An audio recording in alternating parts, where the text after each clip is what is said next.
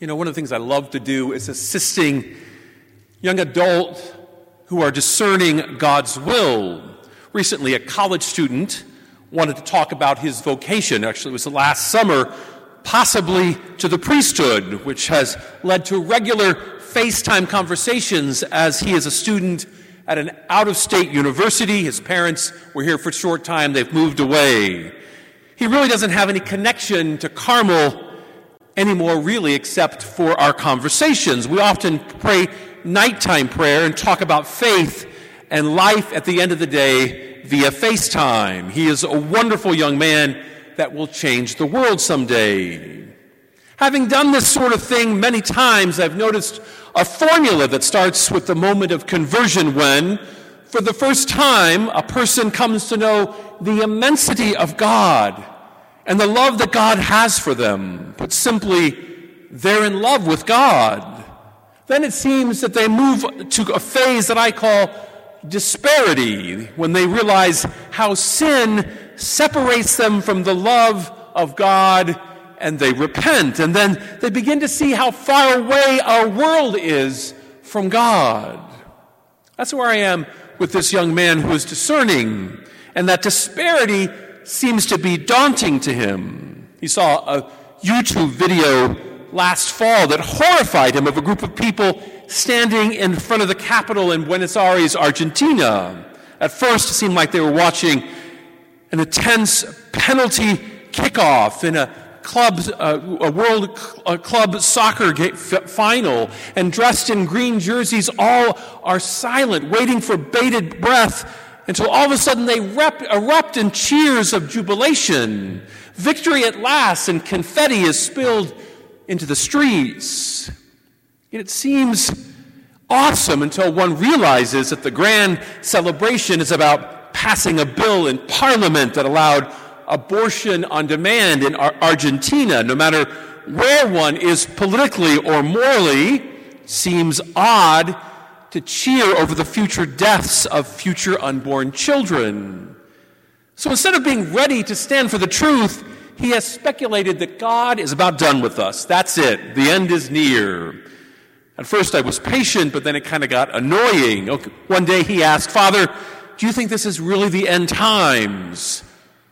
When do you think Jesus is coming?" He's not the only one who's asked that question over the last year. But that day I snapped back, "Look, it's either Tuesday or Wednesday of this week, okay?" And at first he looked terrified. And I took him to task for his escapism. That the second coming sounds like a great way to get out of all of this mess, and he's not the only one.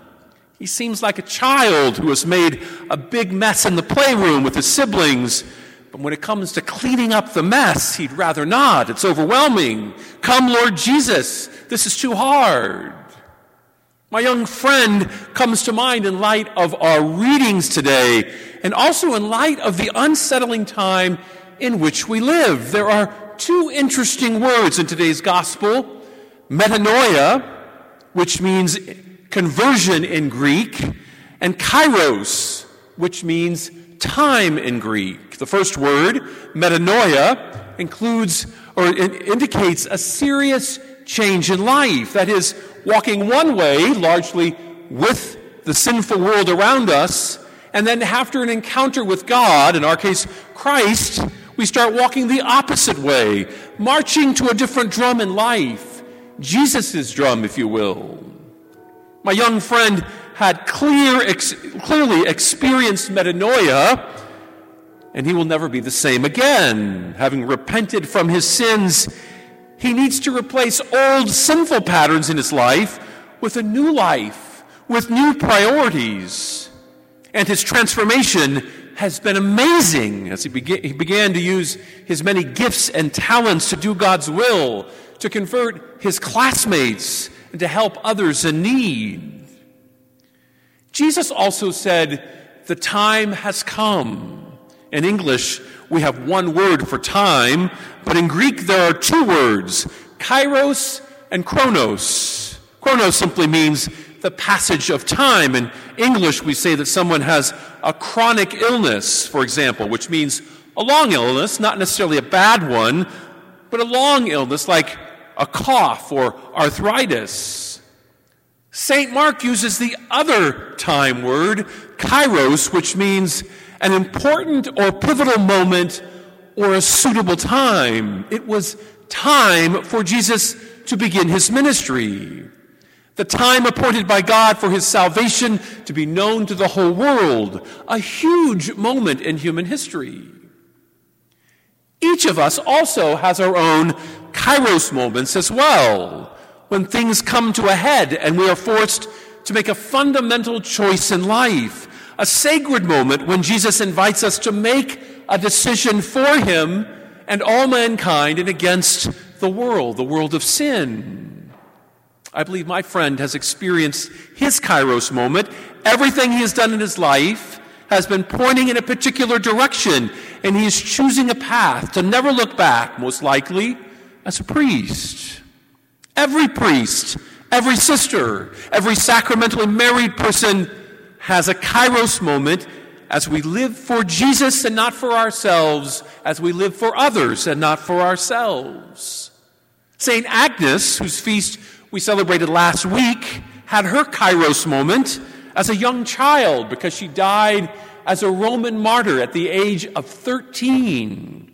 St. Dismas, on the other hand, had his kairos moment as he hung on the cross next to Jesus. Known as the good thief, at the last minute possible, he turned to Jesus and asked, "Remember me, Lord, when you come into your kingdom."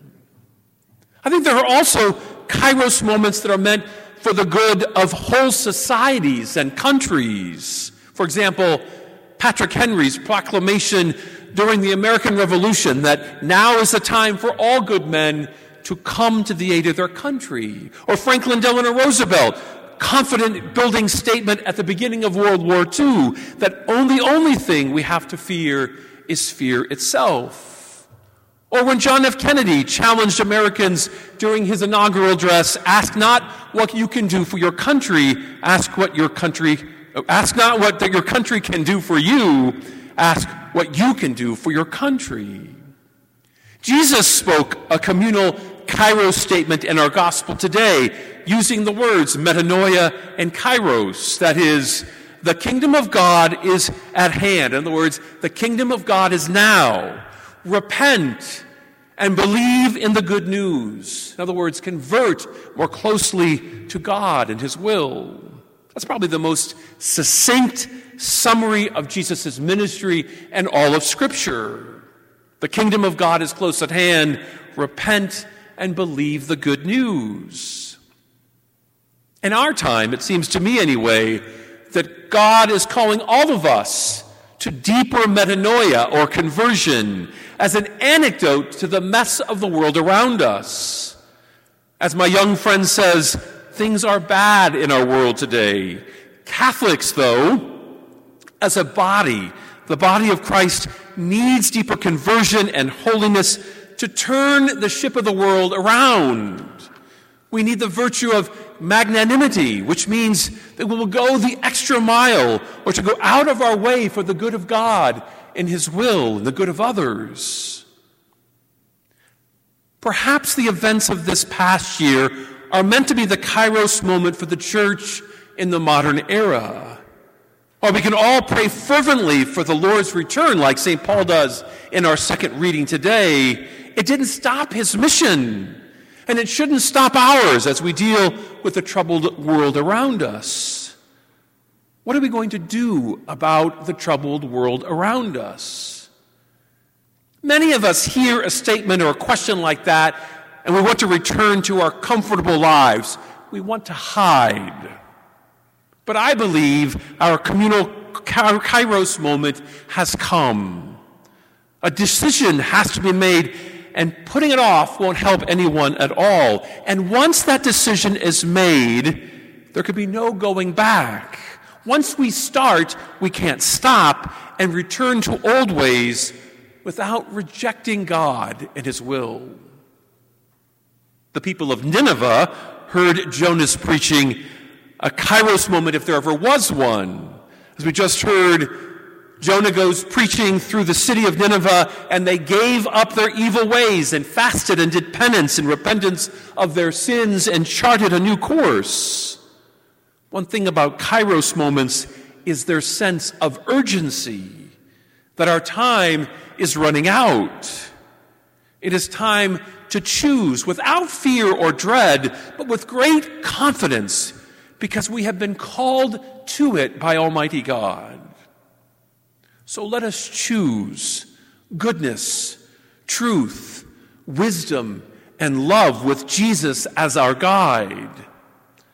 Let his words be in our hearts and on our lips on this day and throughout this week and throughout our lives.